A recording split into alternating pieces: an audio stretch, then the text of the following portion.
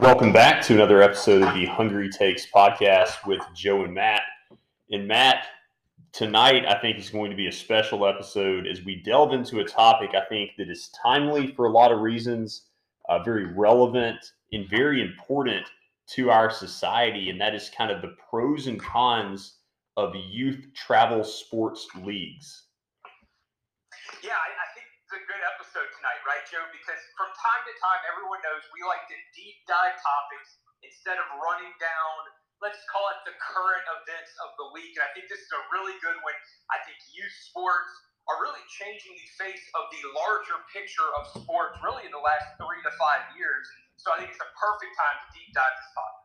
And I think one reason, Matt, this topic is going to be fascinating is I feel like a lot of people, a lot of parents out there raising kids that participate in travel sports leagues for youth. And, to kind of define that, I mean, obviously, you're welcome to, you may have a different definition, but I kind of look at it like, to set the stage, you've got travel soccer, travel baseball, softball, like AAU basketball, all those leagues, where tennis, where a young athlete is going to travel a lot, weekends when they're 8, 10, 12 years old, they're going to be on the road playing, other all-star teams or select teams.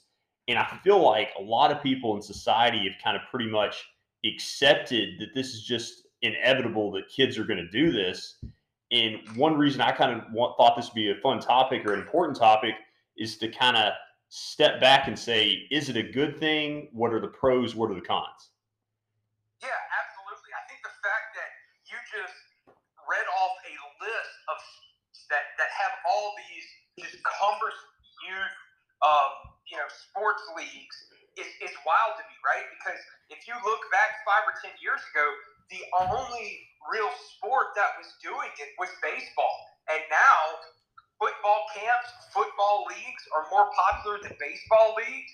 Basketball AAU may be more popular than baseball little league. I mean, like, it's just growing exponentially, even into some of the more obscure sports like amateur golf, tennis. I mean, it goes on and on. The first I heard about it was probably around 2002 or 2003. I can remember a lot of kids playing select baseball, they called it. And obviously, it's kind of morphed into the phrase travel ball. And I feel like it just kind of became a phenomenon that, at first felt like it was a phenomenon for a select few.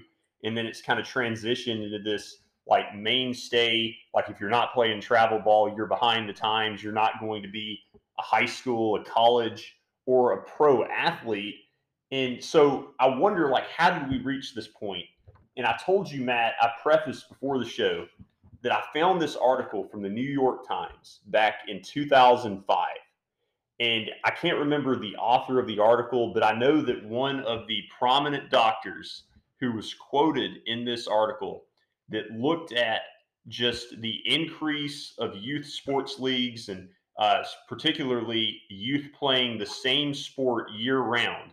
One of the doctors interviewed was none other than Dr. James Andrews, the most prominent, sports surgeon of our time ever. And he said an example that really stood out to me, Matt.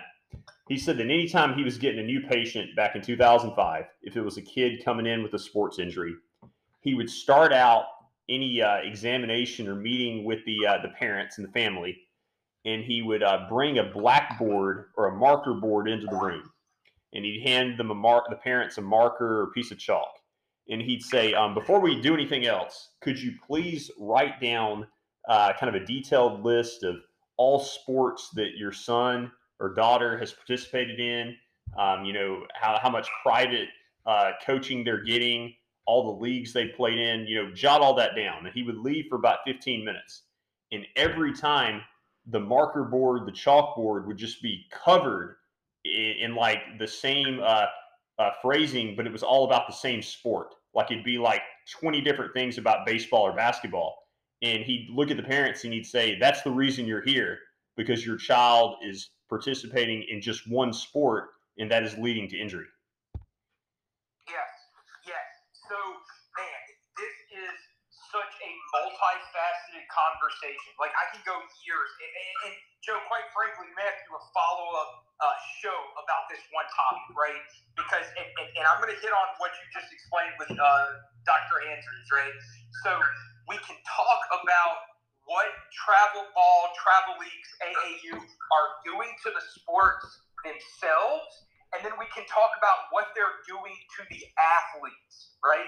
And one of the sub-points of what they're doing to the athletes, I got two really here.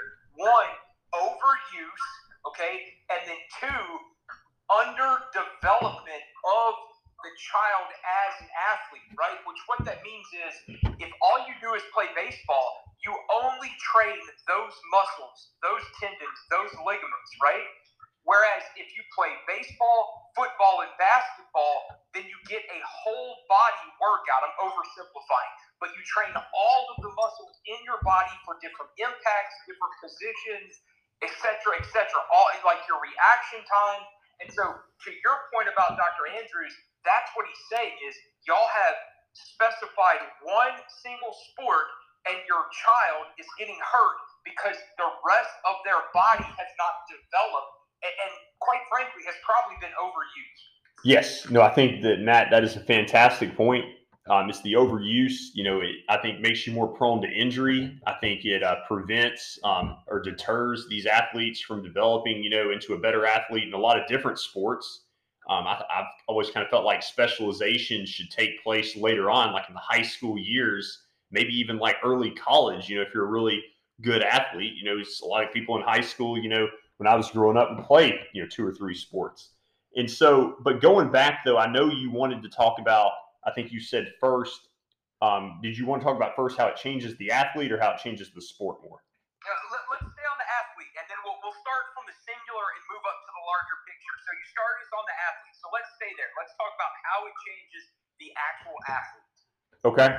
So one big example that I've seen over the last 20 years is the increase in Tommy John surgeries for young baseball players. It seems like it's reached the point, Matt, where if you're a pitcher that plays in the professional level, it's almost like it's become a rite of passage that you're going to have a Tommy John surgery at some point in your career. And it used to be more of an outlier. I think John Smoltz was one of the more first kind of prominent examples for a really good Hall of Fame caliber pitcher to have Tommy John surgery and then come back from it. But now, like, you could just go through a list of all these Hall of Famers and future Hall of Famers like Justin Verlander most recently that have had to have Tommy John surgery. And I just don't think that it's a coincidence that around the time you saw the increase in those surgeries, you also saw the advent of young players specializing in one sport. Yeah, no, absolutely. Like, I couldn't agree more. I think you talk about Tommy John surgery and Tommy John injuries from a baseball perspective. Let me give you the basketball side, because that is what I do is basketball, right? It's foot injuries, Joe. Name a player who, starting with Greg Oden, right, when the AAU got popular, that has been a mainstream person that hasn't had a foot injury.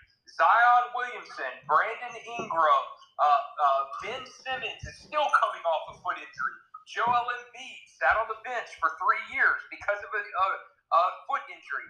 And it's because they play so many games year-round at such an early age.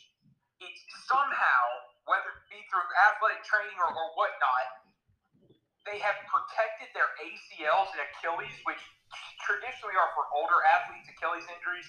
But at the young level, these kids are getting foot injuries, Liz Frank fractures, all these different things at an earlier age. And to me, it's just overstressing their bodies that are just not able to handle the workload, the capacity, the force of playing all the time.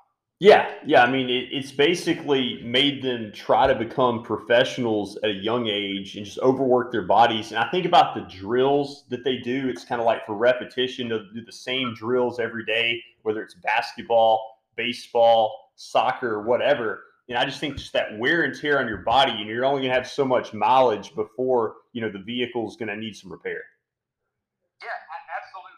So definitely travel sports take a toll on their bodies from a physical standpoint. Joe, so, as an athlete, right, as a person playing basketball, as a person playing baseball, I would argue that the AAU circuit, the travel ball circuit, it basically creates this clone of a one-type play, right? Like, you look at basketball, okay, and every single player is 6'8", can jump through the gym and shoots threes. So first point is, it taxes their bodies too much. Second point is, I feel like there's no originality in their skills and in their game.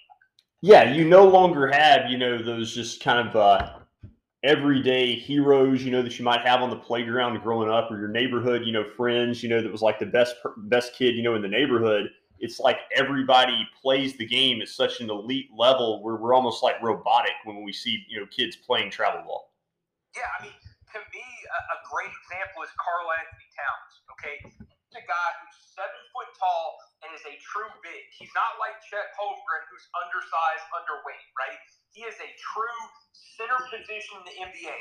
And what he brags about is that he is the best big man shooter in the NBA.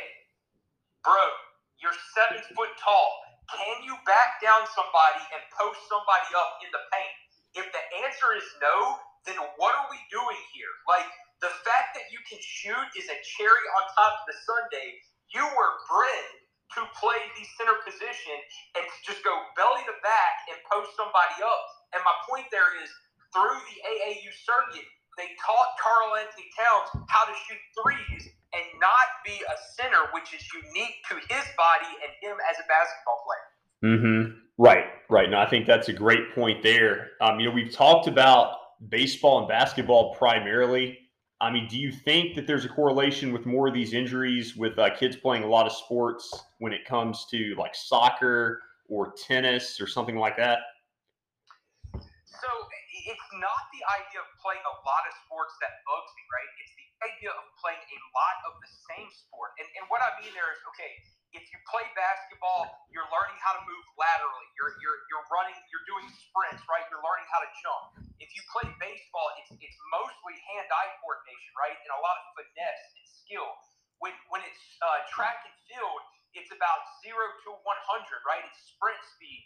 I mean, all these different tools that you learn. So it's not the variety of sports that they play. It's the fact that they just specifically play one sport all the time that really kills me about it. Well, and what frustrates me about it, Matt, is you'll watch telecasts of different sports leagues. Like I see it like maybe during the College World Series. I'll see it like during different amateur events that are going on ESPN. And you'll see interviews with former players in that respective sport. And they'll be telling like the young people at home on television, they're like, you need to play every sport. You need to play multiple sports. You don't need to specialize so early. It's bad for your development. It's not as fun for you, growing up. And yet it's like our society is just dedicated or almost relentless, defiant to following that guidance. Yeah, and I'll tell you why. Here's the grossest part. And this is a subsection of the subsection of this conversation. Like I said, this conversation is layers deep, okay? The reason why they ignore that input, it's not the athlete that ignores that input, Joe. It's the parents. Go look on Instagram, and you will find parents with 8-year-olds who are posting on Instagram accounts trying to create the brand of this 8-year-old, all in hopes that they get a college scholarship, so that they make it to the pros, and then that the parents can hit a lottery. And so the reason we ignore that advice is they are literally pimping out their children in hopes that they become millionaires in the future. I almost wish, Matt, that there was some type of layer of, restriction that could stop just, any parent, that maybe doesn't know what they're doing from getting involved in these sports leagues. And what I mean by that is, if you think about protecting the youth out there, and making sure that you have player safety, at higher levels of sports, what's more important than protecting our youth? And if you have, just some random dad or, random volunteer that really doesn't know what they're doing, doesn't understand, how, things work biologically, that could be really dangerous to put them in charge of a team. Yeah, no, I think it absolutely is. And there are tons People who played when they were younger, now they've become adults and they can't let go of the sports that do guide these teams, do guide these youth, and it's very scary, Joe. So real quick, Isaiah Paxton said, he played football, he played tennis for a bit, but he wanted to personally try something different, and he wanted to play multiple sports because he wanted to try them, not because people told him. And I think that's a profound idea, profound thought there, because to me, that's where you get the passion, right? It's like wanting to personally challenge yourself and try different things is how you find out what sport you really want. When you have a parent that's just drilling football or baseball or basketball into you because they see a paycheck in the future, that's dangerous to me. It is, and it allows the parent, or kind of puts the parent in a situation where they're vicariously trying to live through the child. It's like, uh, my personal career didn't, go as far as I wanted it to, but by golly, my son's going to make it to the NFL or the MLB or whatever. Yeah, no, and the other thing Isaiah keeps saying, he said it was worth it, right, to play multiple sports, and I agree with that, Joe. In my own personal life, I'd love to hear yours. I love the fact that I can pretty much pick up any sport and play it well, right? Some of it's because I'm a natural athlete, and I'm not trying to inflate my ego, but most of it is because I tried so many sports. Like, I tell everybody, I'm literally an Olympic champion ping pong player. Like, I could play for the U.S. national team in ping pong, right? I could have played college basketball. I played golf, shoot under 80 in golf. I can throw and hit a baseball. I could be a quarterback in football. And it's not because I'm a great athlete. It's because I tried so many sports growing up. Yeah, no. Personally, that was important to me. I played predominantly baseball and basketball growing up, but over the years, I've also played some recreational tennis, done a good bit of running. But just growing up, though, playing baseball and basketball, it allowed me to kind of have a break from both sports. Like, I was able to concentrate on playing basketball, going to the gym, during the winter months, and then during the warmer weather, I was playing baseball. So I had that kind of break for my body. Yeah, absolutely. The crazy part, Joe, I was actually watching a clip not too long ago, and like literally a week ago, of some phenomenal athlete, like I want to say Patrick Mahomes, but it wasn't, okay? But it was on that level where you're like, oh, I know who it was. It was like Tyreek Hill or something. Someone you would think is just a phenomenal athlete across the board, but he couldn't even throw a baseball, right? Like, it was scary. He's like the best in the world at whatever sport he's in. And like I said, I can't remember the athlete, but he couldn't throw a baseball or he couldn't like shoot a basketball. And like, to me, that's scary that you spent so much time focusing on one thing that you literally have no other athletic talents. Right. And I think that in addition to focusing on one sport and just playing it so repetitively, it's the fact that it's like a 24/7, 365 ordeal that makes me even have more of a problem with it. Like, if you had a guy, a girl that was playing, one sport just for a few months, I could get on board with that more than the 365 ordeal. Yeah, absolutely, I could, for sure. But what I also see, Matt, is you talk about what this is doing to the leagues. I think you said you had kind of a conversation as far as what it's doing to youth sports too. Yeah, absolutely. So, where I want to transition this to, Joe, we talked about the athlete. What's it doing to the athlete, him or herself, right? But then the next question is, okay, here's how they're being trained. What's it doing to the overall face of sports? So what's it doing to the NBA? What's it doing to the NFL, the MLB? All these different sports leagues. Yeah, I mean, it definitely has an impact. And I also think that on a grassroots level, it impacts, the local leagues. Like, you don't really have good local recreational youth sports leagues that are doing as well, because it's almost like the poster child is going to be the travel ball. And so you'll have kids sometimes that will try to play both, like be on an AAU basketball team and then also play like recreational basketball during the week when they're at home. But you might have some kids, that aren't good enough to play travel basketball or travel baseball or, travel tennis or whatever. And so they suffer because they don't get as much time on the field and the season doesn't go as long. And so I just don't like kind of the perception around youth sports right now. And look, I'll go a step further, Joe. One of the things I see at the local level is that some of these schools, right, they become private schools with vouchers, right? And so they take the best athletes from all the local areas, they put them in one school, and then they go play national ball, right? Like instead of playing the high schools in Mississippi, like all the different athletes spread across all the Mississippi high schools, they'll all go to one Mississippi school, and then they will go play teams in Alabama, Florida, Georgia, Ohio, California. And so, like, even the local people don't get to appreciate their own athletes and superstars. No, that's certainly a problem as well. And you want to talk about what it's doing though on the larger level when you look at the scale of like the NBA, MLB, NFL, whatever league you're talking about. I've seen kind of oftentimes an attitude change with a lot of athletes. Like you look back, I would tell any of our listeners, if you don't believe me, go back and watch post game interviews from like the 1980s or 1990s with athletes like a Magic Johnson, a Larry Bird, watch, a Michael Jordan. You're going to see them treat the media a lot differently than athletes do in this day and age. And I feel like that there's this sense of, you were always playing travel ball, you were playing select elite leagues, kind of you were getting glamorized at a young age. And so I feel like that has an impact on when you see, the professional athletes now. There's that different attitude. Like it's not as team first. It's more personalized. It's more individual based. And I feel like that is definitely permeating the sports landscape. Oh, it absolutely is, right? He'll take a guy, and I'm not picking on him, and quite frankly, he's a very good team guy, right? I just happened to hear an interview with him the other night. It was Chet Holmgren after Summer League, right? And even though he's a really good guy and he is a team-focused individual, the interview was very self-centered, right?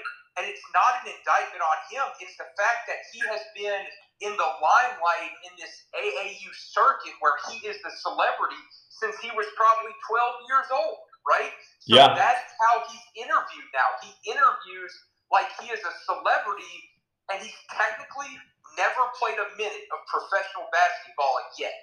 Yeah, absolutely. I mean, you go back 25 years ago, 30 years ago, when a professional athlete reached, the high level college ranks or especially the pros, that might have been the first television interview they ever gave. You might have had an athlete that was on a draft night for the NBA draft. That might have been like the first primetime interview of their life. And now you've got these people, that have played so long, they've been in front of the cameras for years. Yeah, absolutely. And, Joe, as we kind of close out this discussion about travel leagues and AAU and what it's doing to sports, I would ask all of our listeners, kind of next time you're watching whatever sport you're interested in, whether it be golf, tennis, female swimming, female volleyball, NBA, MLB, whatever, right? Really watch what's going on. Listen to the interviews. Listen to how the announcers talk about them. Look at how the guys or the girls play the sports they play, and really ask yourself, are you seeing some kind of effect from all these travel AAU clubs? And my answer is absolutely. I mean, it's just all over the place. Mm-hmm. I think so. And I really noticed it more, Matt, 2 years ago, during the worst part of the pandemic. I'd go back and watch on YouTube a lot of classic games and sporting events. And I just noticed a big difference. Like it stood out to me comparing and contrasting it, to contemporary times when you see kind of the perception of athletes. And so I definitely agree with you on that and recommend that people check out some of that footage. Matt, I almost feel like I know we only got a few minutes left. I almost feel like we need an encore of this episode because there's so much with this topic that I still would love to bring up. It's so deep, Joe. And the thing is, I think where I want to lead here, because it's so deep, and I think we come back to it definitely in the future. I think it's a fantastic topic. But, Joe, where do you think it heads 5 or 10 years from now, right?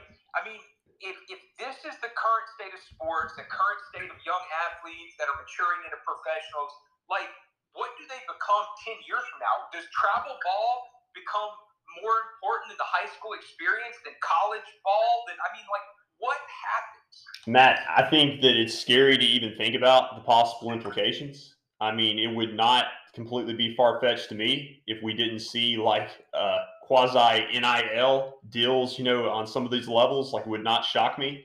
I think that, just with the continued growth of social media, with just the continued growth of media in general, and just also with the fact that, as we've talked about ad nauseum throughout this episode, the fact that society has pretty much accepted that travel ball, that playing and specializing in one sport year round is one of the direct pathways to the professional level.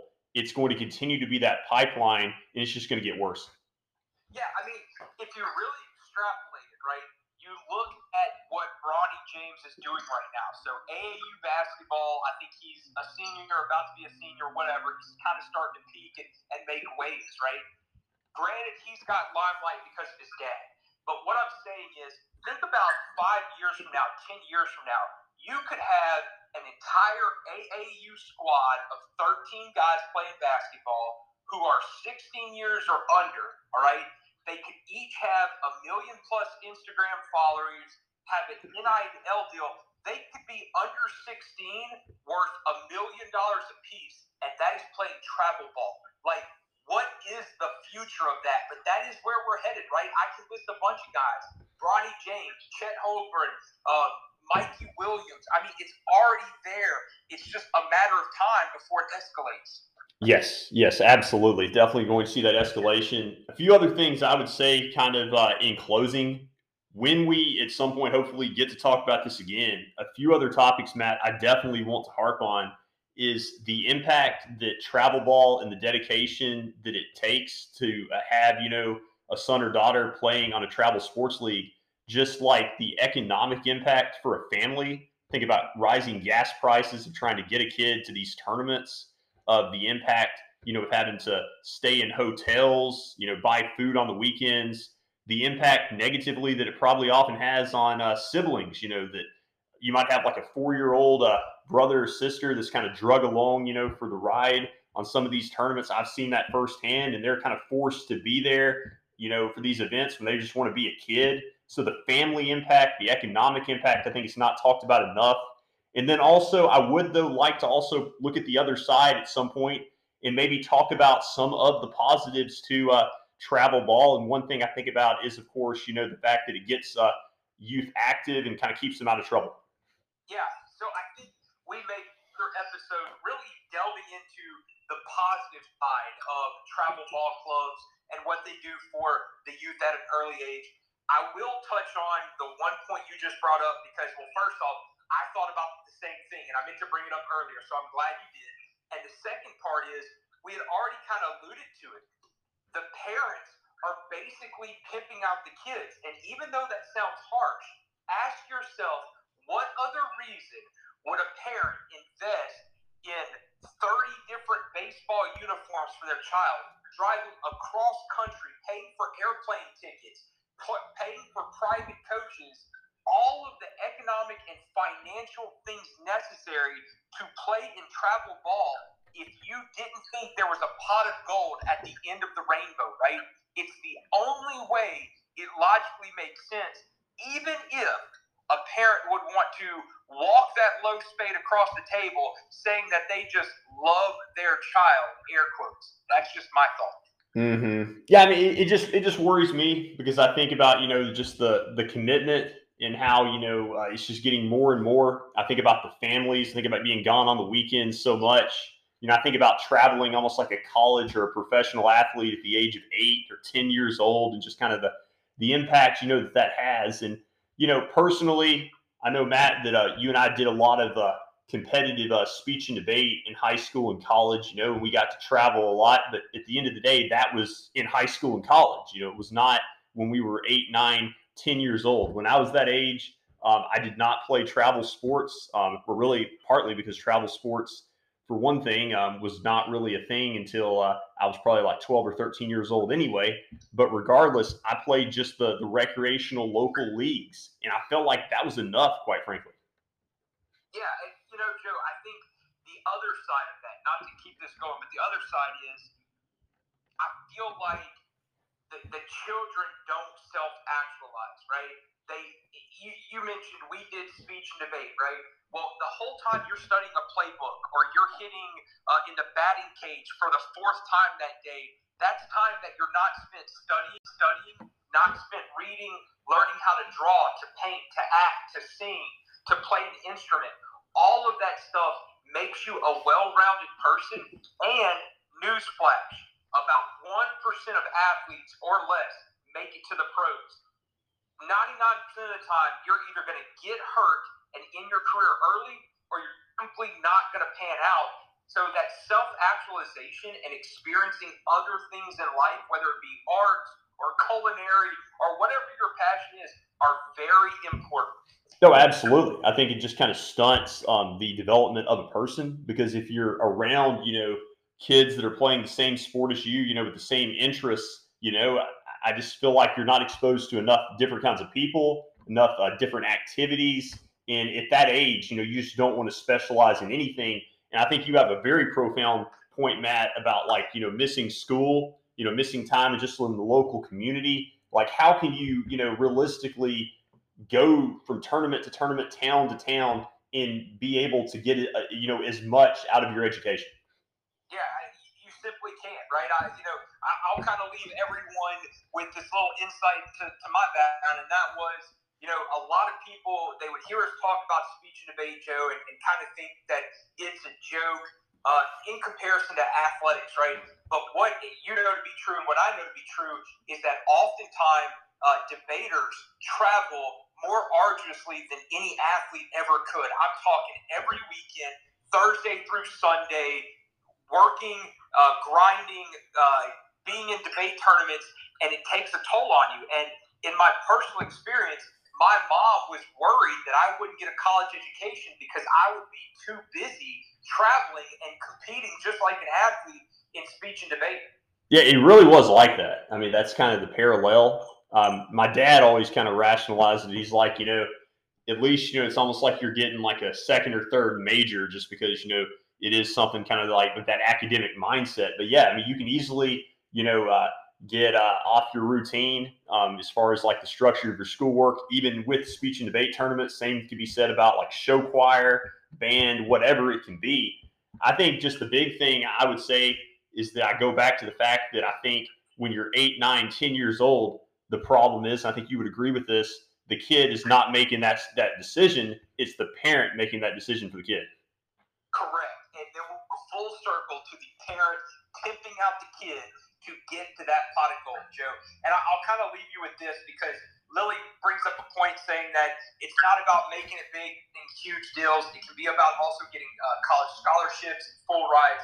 And I think Lily is spot on there. In the next episode, the next take that we have with this travel ball club topic, I would also like to talk about the colleges and universities, right? If they are offering full ride scholarships to athletes who are already millionaires because of NIL deals, or who are going to leave college after 1 year and go to the pros, then the colleges and universities are being pimped as well. It really is a difficult topic to delve into here. Yeah, it's a fascinating topic, Matt, and I think it's something you don't hear enough people talking about. And it's one of those things where it's kind of unpopular. I feel like to an extent on a societal level to dissect this topic because it's almost like this foregone conclusion that this is the way it's going to be for the continued growth of youth sports leagues. And I'm not saying I want to obviously stop kids from playing sports. Like I love watching sports and definitely support that, but I definitely think that there is time in the season for everything, and we really need to kind of dial it back a little bit and look at the impact that this has on kids, and then also just the injuries that we see taking place. Yeah, I think so, and I think I guess my final thought really is it's a difficult topic, delicate topic, because it's one of those where you have to be able to walk and chew bubblegum at the same time, right? It's the intersection of family, sports, money, I mean, everything, right? Everything about youth sports intersects at like the epitome of life, and it makes you question everything about what's going on with the family and society, the whole 9 yards. So it makes it a interesting topic to really discuss.